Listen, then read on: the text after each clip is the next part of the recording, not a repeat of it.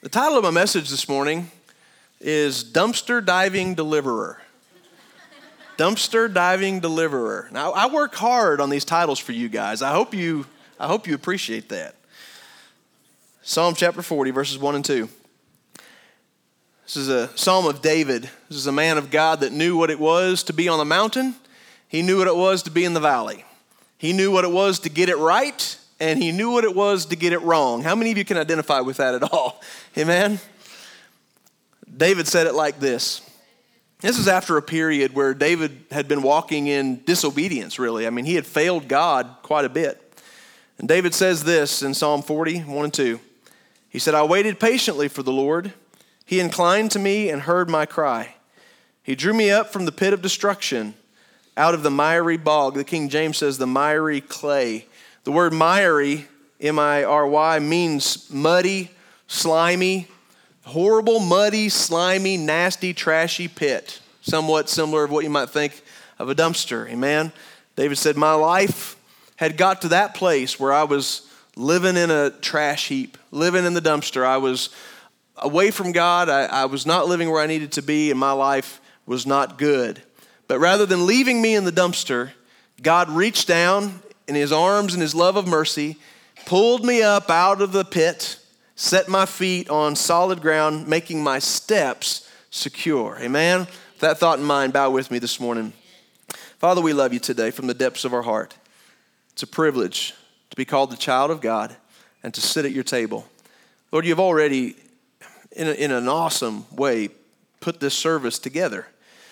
Lord, we couldn't do this good in our own flesh, Lord. It's obvious that you're here, that your heart is reaching out to the hearts of man here today. And we just pray this morning that connection might be made, that you might silence the lies of the enemy. And today, Lord, make your gospel, make your love, your invitation clear to every heart today, Lord.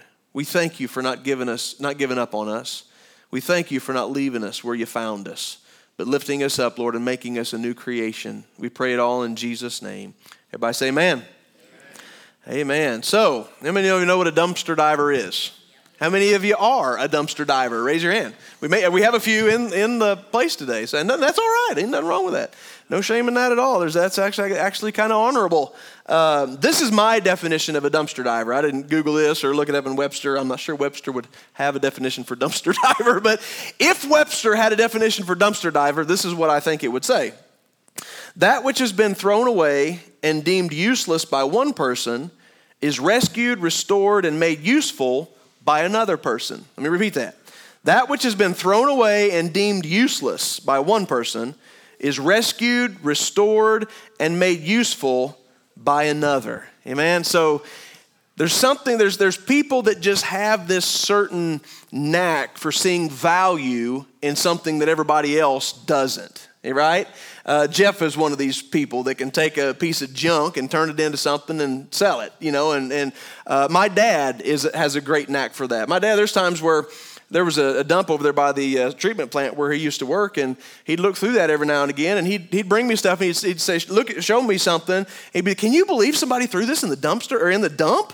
And, in my mind, I'm like, yes, I can believe that somebody threw that in the dump. And if it were up to me, that's exactly where it would still be, But he sees, people like that see something, and most people just don't want to mess with it. That's the thing for me. I throw something, if something gets broke, I just don't want to mess with it. I want to just keep going and get something that's new and fresh and works, and I just want to mess with it. But some people are willing to take the time to mess with junk. And tweak it and turn it and change it and make it useful into something. And there's some sort of sick, twisted pleasure they get out of that, okay? But it's a picture-perfect example of what Jesus Christ sees when he looks at all of us, amen? That us, based on our past sins, no matter how bad those were, no matter what our past looks like, some of us have some really colorful and rough past and maybe been involved in some major sins. Other people that have been fairly decent, for the most part, moral people haven't really got into a lot. But the thing about it is it really doesn't matter what the past looks like. It all looks the same to God. It's still a dumpster. It's still a junk heap of sin and disobedience. And God says, but rather than looking at it like I would do and say, you know what, that's junk and that's right that's where it deserves to be, in the dumpster, and I'm just going to leave it there. God says, I see something that I can change. I see something that I can tweak. I see something that I can make better. I can take this which has been deemed useless by the world, and I can make it into something useful. I love that. I like to watch, don't make fun of me, a lot of guys like to watch HGTV. That is a thing. Don't make fun of me. There's a lot of guys that like to watch HGTV. Thank you. All right. So, I watch boxing afterwards, to regain my manhood or something, but I like watching HGTV. In fact, a lot of the ideas from around here and in my home come from watching HGTV. But one of the shows I like to watch on HGTV is Flea Market Flip. How many of you have ever seen Flea Market Flip? All right, a lot of people. I knew you would like that show. And basically, it's what they do. In Flea Market Flip, it's a competition. Long story short, they go out to these flea markets or junk sales, and they just find stuff that's all broken down and useless stuff that most of us would just walk past, and they'll take it and they'll restore it, and then they'll resell it and see who can make the most profit on it. But I was watching that the other day, and the host, there was one particular item, I don't even remember what it was, a nightstand or something, that they'd remade it, and the host was looking at the finished product, okay, and it was beautiful. And she was looking at the finished product, and she said, "That's amazing." She said, "That thing was destined for the dumpster." And that just stuck in as a preacher, those types of things stick in your head. And I got a notebook. I was like, ooh, that's pretty good. And so I wrote it down. And I began to think about you and I as human beings. All of us as human beings are destined for the dumpster. We've all sinned and been broken and sinned against the law of God. And the Bible says that the wages of sin is what? Is death. Every sin, not just the bad ones.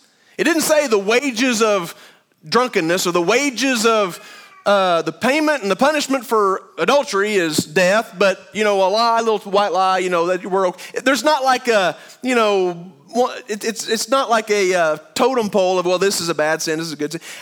The wages of sin is death. Every sin, no matter whether you've committed one, whether you've committed 1 million. I would be more towards the 1 million side of the spectrum. Doesn't matter, it's all sin, and the wages of those sin is death. Destined for hell. Destined for eternal separation for God. Destined for the dumpster to be cast out. But God saw value in every human soul. If you're human today, say amen. Amen. God seen value in every human soul to the point he was willing to go into the miry clay, go into the pit, go into the dumpster, and rescue lost souls. Hallelujah. It's an amazing thing to me. That's where Jesus found me. Amen.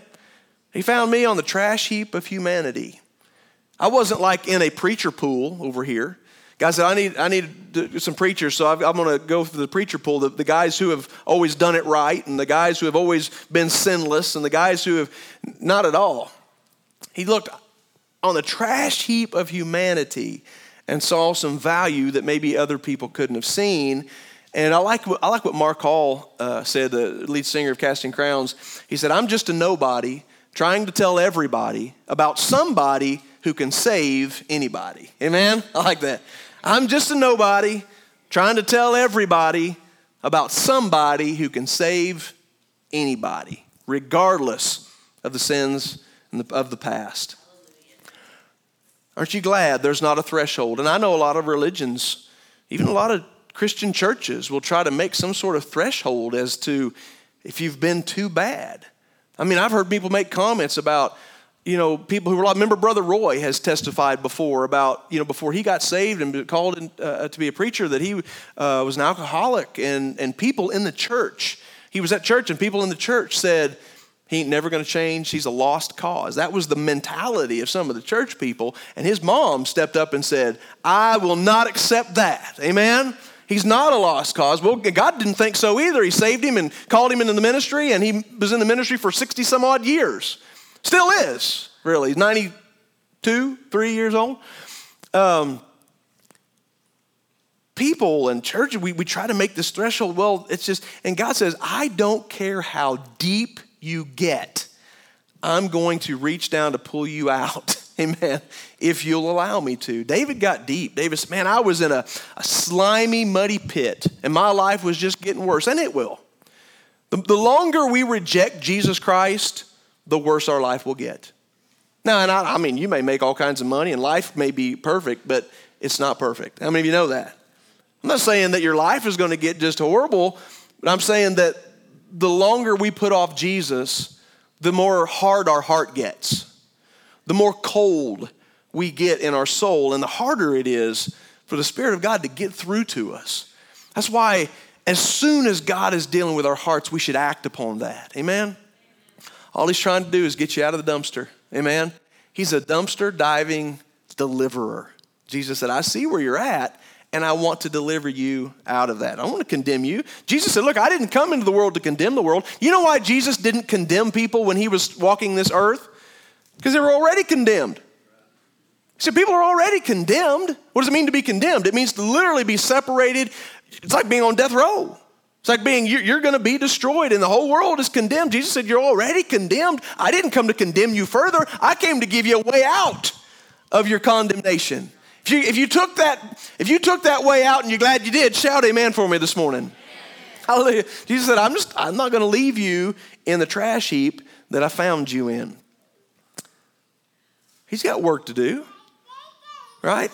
That's what it's about, is finding something in the trash heap. You don't leave it the way it is. You have vision for that trash, for that useless, you have a vision for it. Here's what I want, but sometimes it takes time. It takes skill by a master's hand to change it. And God says, look, you're not gonna be made new overnight.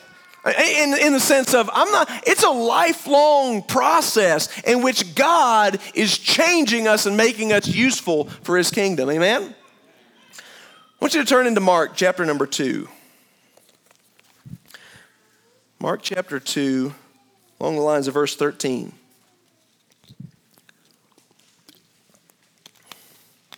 I want to talk about a party that Jesus attended and the kind of people that were there. Mark chapter 2, verse 13. He went out again beside the sea, and all the crowd was coming to him, and he was teaching them. And as he passed by, he saw Levi, the son of Alphaeus, sitting at the tax booth. First of all, let me say this. You guys remember last week I talked about that tax collector. Remember the two guys that went to the temple to pray? Where we talked a little bit about what a tax collector, when you see tax collector or publican in the Bible, it's always spoken of in a derogatory manner. The tax collectors were dishonest people for the most part. Chris's taxes are $200, but I'm going to tell him that's $500. Take the $200 he really owes the Roman government, pay that, and I'm going to stick the other $300 in my pocket. That's the way tax collectors were, and people hated them. They were very deceitful. And so Jesus, think about this. I mean, this is important for us to understand. If you're a human today, and most of us today acknowledge that we were, I'm not sure where the rest of y'all stand, but most of us acknowledged humanity today. You got to understand that as Jesus he's gathering his team, okay? He's calling his disciples. He's literally calling preachers. The people, Jesus knew that his ministry was going to be about a 3-year-long ministry. He was going to teach. He was going to show the world the heart of God, show us the path to God, and then he was going to die on the cross of Calvary to pay that penalty of death we acknowledged a minute ago we all deserve, because the wages of sin is death. So rather than us have to pay that, rather than us have to die for our sins, Jesus said, I'm going to die for you. And that was about a 3-year period. But Jesus said, once I have been crucified and then once I've died, I'm going to raise again on the 3rd day. And he went back to the Father, where he remains today, making intercession for us, the Bible says. So when Jesus is calling his disciples, it's not just a bunch of guys who are going to, be his lackeys and just kind of follow him around for 3 years. These were the men he was going to hand the baton to. These are the guys he was going to pass the torch to. These are the guys that are going to carry the gospel to the world after Jesus is gone. This is an important list of men he's choosing here. And he walks by and he sees Levi, a tax collector, a cheat, a scoundrel. And he decides, I'm going to call him. We wouldn't have called him, right? We wouldn't have chosen him. Jesus walks by, he sees Levi, and he says, follow me. You know what Levi did? He followed him. He left the money, he left his job, he left this. There was something about Christ that drew him to Jesus. And he decided, I think I'll just take Jesus up on his offer. You know, that's what salvation is all about. I'm not here this morning to complicate it at all. Salvation is so simple. It is literally just saying to God, I'm a sinner. I admit that. And I think rather than die and go to hell and pay for all of my sins myself, I think I'll just take you up on your offer. It don't get any easier than that. It's as simple as it is. It's not something that just takes place at a church altar. It's something that takes place in your heart when you've resolved it in your mind. I'm just going to take you up on your offer, Lord. Thank you for dying on the cross. I confess you. I believe that you died for my sins, and I'm just going to give you all I repent of my sins and lift me up out of this dumpster. Oh my. That's easy. That's easy. God made it easy for us to go to heaven. He really did. People make it hard. You've heard me say this before. I want to make it hard for people to go to hell. I want you to see how easy it is just to be saved this morning and let God pick you up out of the dumpster and start his tweaking process. How many of you are still being tweaked? Man, he tweaks me every day. It's painful sometimes. Sometimes God changes me in ways I don't want to be changed. You may not believe this, but I can be kind of stubborn. Fortunately, my wife had meetings to go to, and she's already slipped out, so she can't amen that at all. But I can be stubborn. We all can. But God tweaks us as he sees fit and does a pretty good job. So Jesus sees this cheat and decides, I'm going to call him, follow me. None of us would have picked him. I wouldn't have if let's say I was going to appoint some more elders, and say I'm going to find some more elders or leaders in the church. I wouldn't have picked Matthew. Well, Levi, but he was also Matthew. We'll talk about that in a minute. But I wouldn't have picked this guy, the guy who cheats the entire town out of their tax money. How effective do you think if word got around town that I picked a cheater and a scoundrel to be one of the leaders of this church? How do you think that would go over? It wouldn't make sense. I would not have chosen him, but Jesus chose him. I wouldn't have picked me. I know how I was. I wouldn't have picked me. For whatever reason, beyond me, he did. Jesus picked Levi. But here's the thing. He didn't pick him with intentions of leaving Levi the way he was. Levi didn't continue being a cheating scoundrel. Levi got saved. God began to change him. And before it's all said and done, people could acknowledge, hey, he's a good guy. Who gets the glory for that? When God picks the worst among us and changes them, who gets the glory for that? God does. Hallelujah. Jesus went right into the dumpster to call Levi. But then here's what is interesting to me. After that happens, Levi rose and he follows Jesus. In the verse 15, as he reclined at his table, this is Levi's house, okay? They all went to Levi's house afterwards. They reclined at the table in Levi's house. This is the group of people who were there. Many tax collectors. Okay, so all Levi's buddies came. All of the cheats, all of the scoundrels, the liars, they all came to this party. They came to this dinner. Many tax collectors and sinners were reclining with Jesus. Everybody say, with Jesus. With Jesus and his disciples, for there were many who followed him. I mean, in this group of people, attending this party were prostitutes, cheaters, drunkards, adulterers, you name it. You name it. They did it all. And this is the group of people that Levi brings to his house. And Jesus is invited to this party. He's invited to this dinner. And thank goodness, Jesus didn't say, I ain't hanging around that kind of crowd. I've heard people say before, I've heard preachers say before, somebody's you may be cursing around them, or somebody's doing something around them, and they'll say, don't you know I'm a preacher? Like people should bow to me because big deal. I mean, we shouldn't be taken back. We shouldn't be offended when sinners sin. Good grief. Jesus didn't say, I'm too holy to be associated with a crowd like. He went right in there, kicked back his recliner and visited with them. He associated with them. And the reason Jesus did is the only reason you and I are saved today. Jesus associates with sinners. Hallelujah.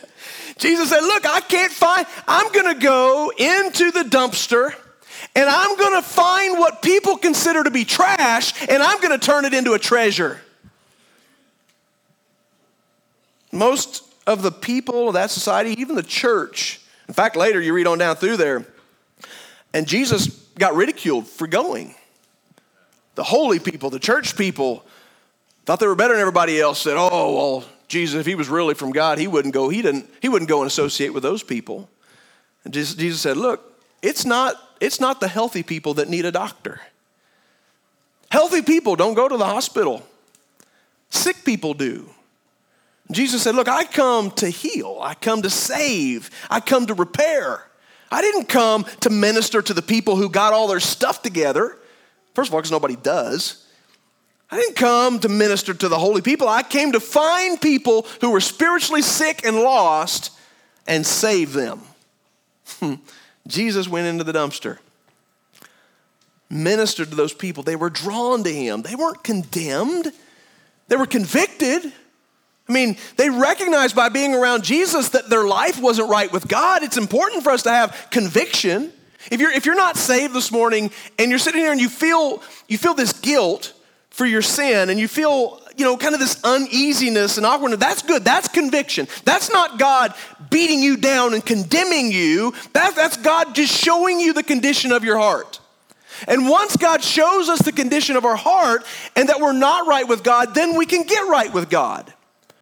The only way you're going to go to the hospital for help is if you recognize that you need help. Is that correct? So Jesus goes to this party to all of these people and he ministers to them and their ears are open. And what we find when we go on now through there, not only did Levi, whose name was also Matthew, began to follow Jesus and became a valuable disciple, a valuable asset to the kingdom of God. Can you imagine? Do you know when you look at the first book of the New Testament, one of the four Gospels was written by a guy by the name of Matthew. You know what the name of the book is? Matthew, go figure. The book of Matthew, this Levi, who is also called Matthew, who was a sinner, who was a tax collector, who Jesus found in the spiritual dump.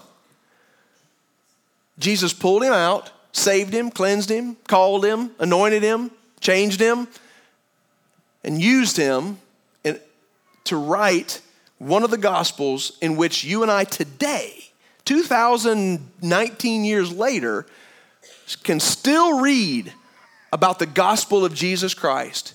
People today are still being rescued from the dump heap of sin because of what God has done through Matthew in saving him from the dump heap of sin. Unreal. Turn with me to Luke chapter 15. This is a familiar story. You've read it and heard it. Let's talk about it just a little bit.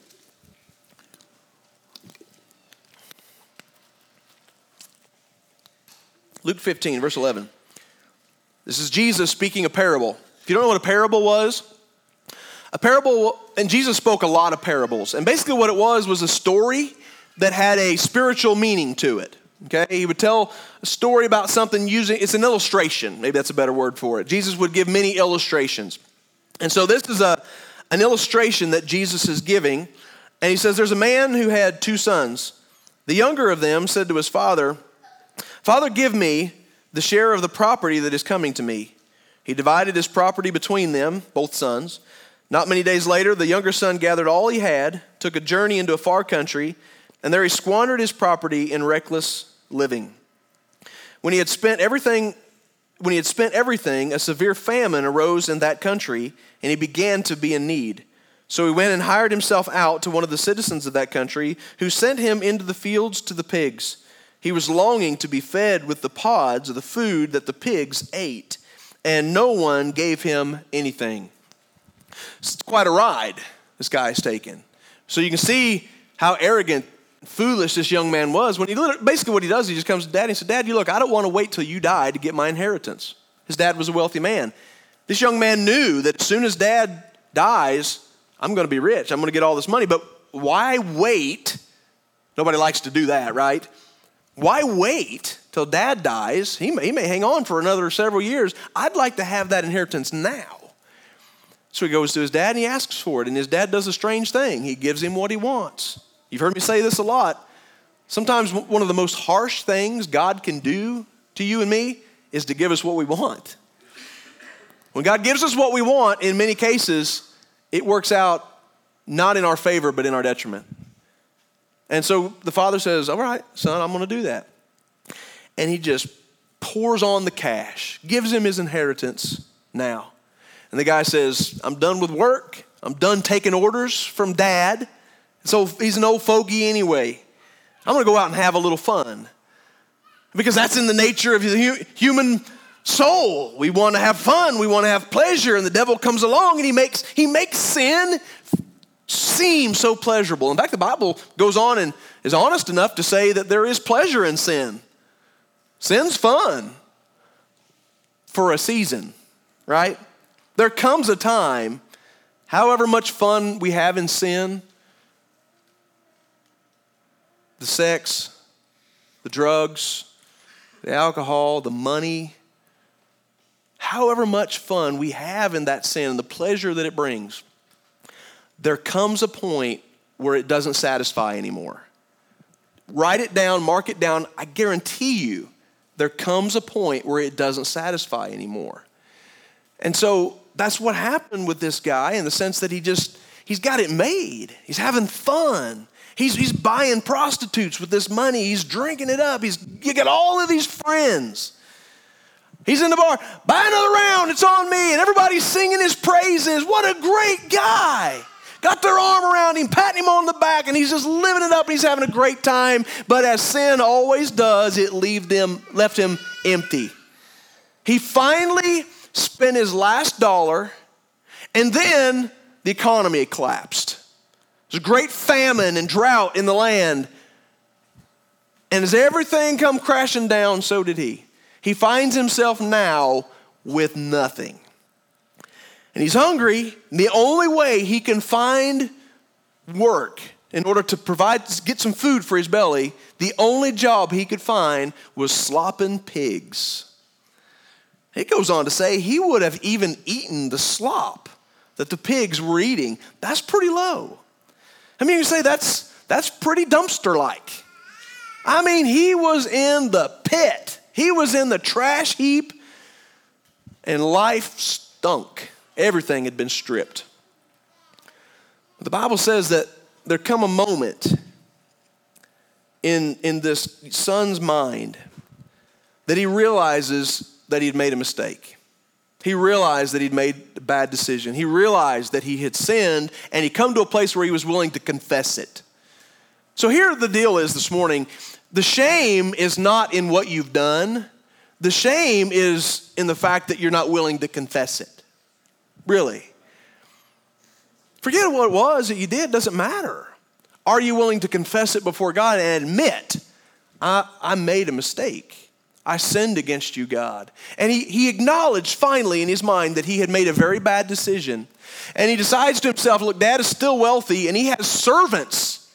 He has slaves that are eating better than I am. So I'm going to go back to Dad and I'm just going to go there for a job. I'm not worthy to be his son anymore. He was so guilty and condemned. I'm not worthy to eat. It was everything he could muster just to ask his dad for a job. But he said, I don't deserve to be his son.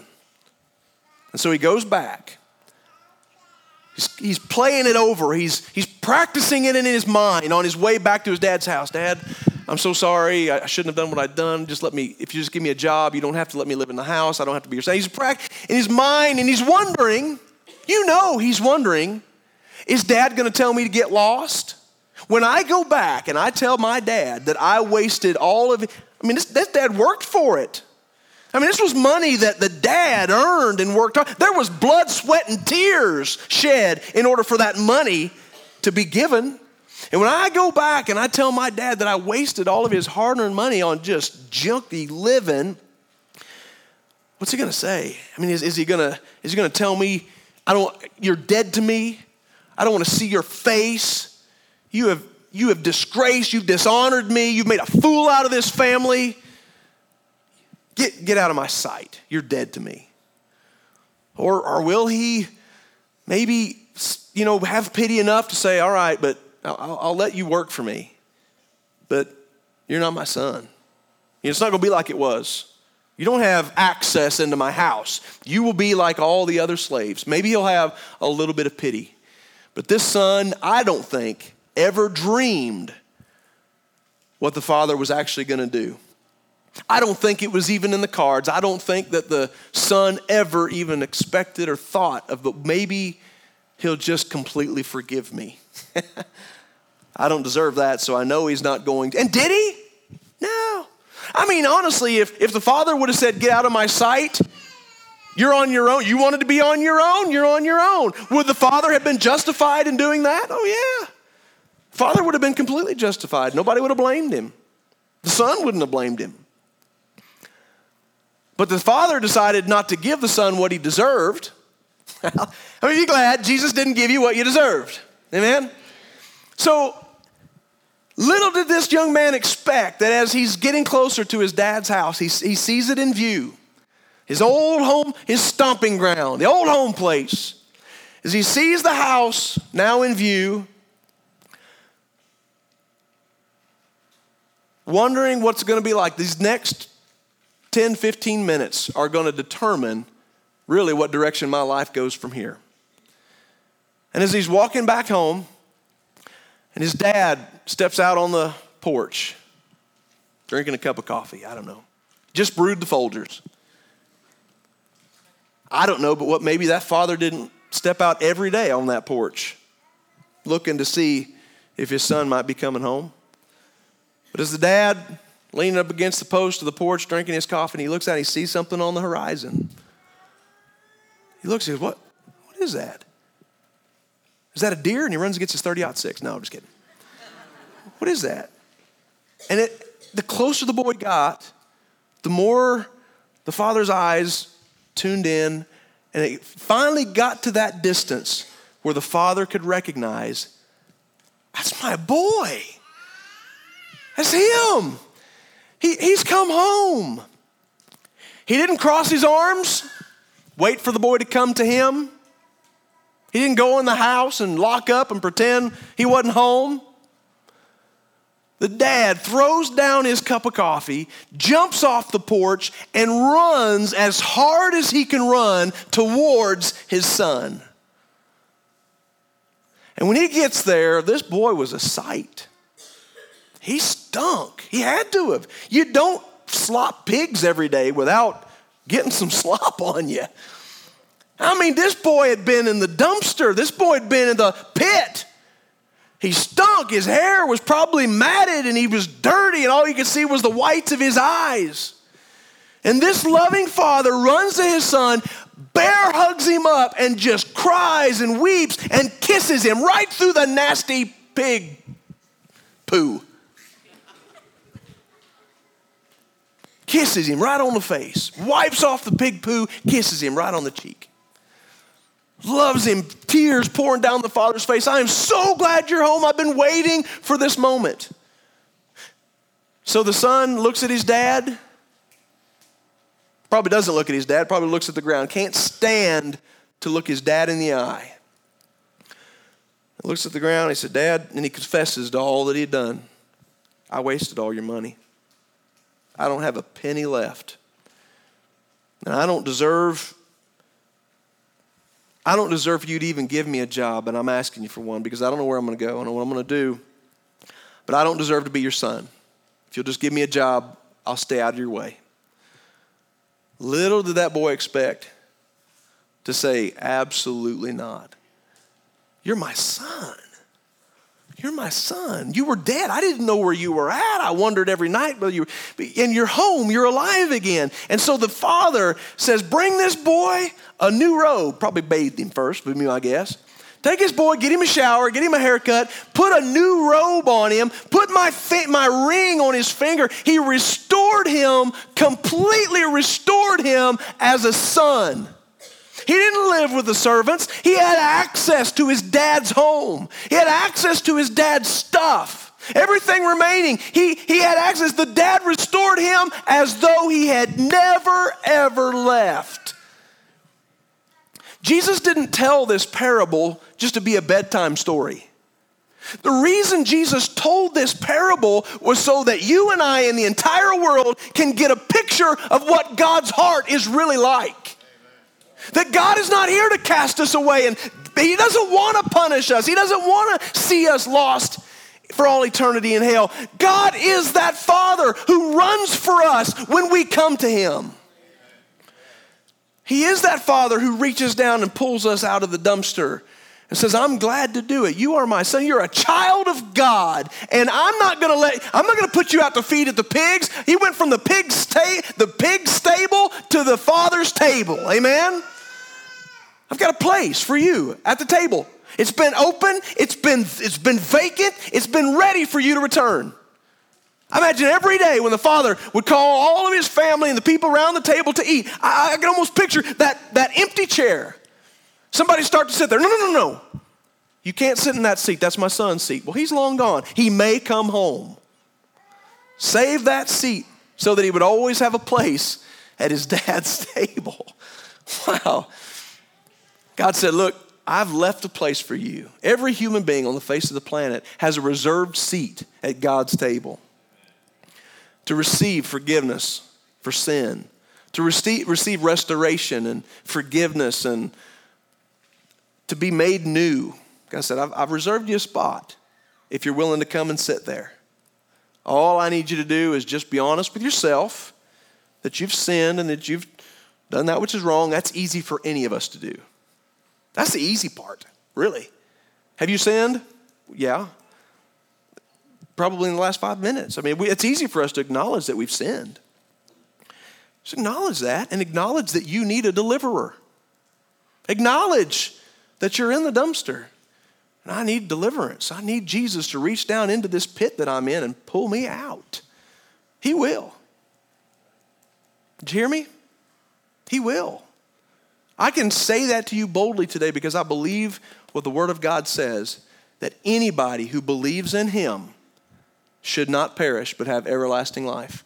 That everybody who comes to Jesus, this is what the Word of God says, anybody who comes to him, he said, I will in no wise cast them out. Everybody's got a place at my table. I'm going to bring them in. I'll share this last thought with you and then I'm going to close. And I'm not even going to make you turn there, but you can read about it in Jeremiah chapter 18. And I would encourage you to look this up, Jeremiah 18 verses 1 through 6.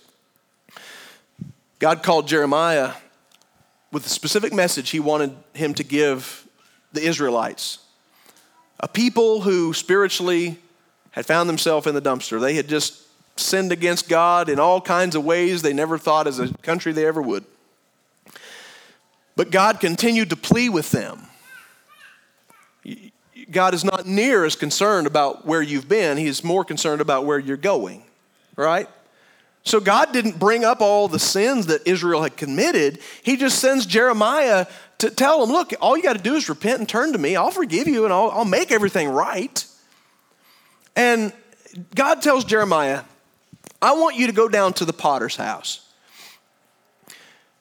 To the man who, you've seen the guys, they have the stone and they put the lump of clay on there and it spins, and they put the water on their hands, and as it spins, the potter begins to take that lump of clay and mold it and shape it and change it, and they turn it into something that's useful. A lump of clay is not very useful, but once it gets in the potter's hands, they can make it into something. And he said, I want you to go to the potter's house and watch what he's doing. I want to use that as an illustration. I want to use that as a parable to get a message across to people who are in the dumpster. tell them. And so he went down and he's watching the potter and he's molding this lump of clay and he gets it looking fairly good, but the Bible says it was marred. It was broken. It was messed up. It just wasn't right. There was just something about this lump of clay. It wasn't working the way it was supposed to. And it just, finally, it just was marred. And a lot of people would have took that lump of clay and said, I can't do anything with this. It's all marred and messed up. I'm just going to throw it into the dumpster and I'm going to get another lump of clay and start over. I'm going to throw the clay away and start over. But what Jeremiah noticed as he was watching this potter, he never threw the clay away. He kept working it.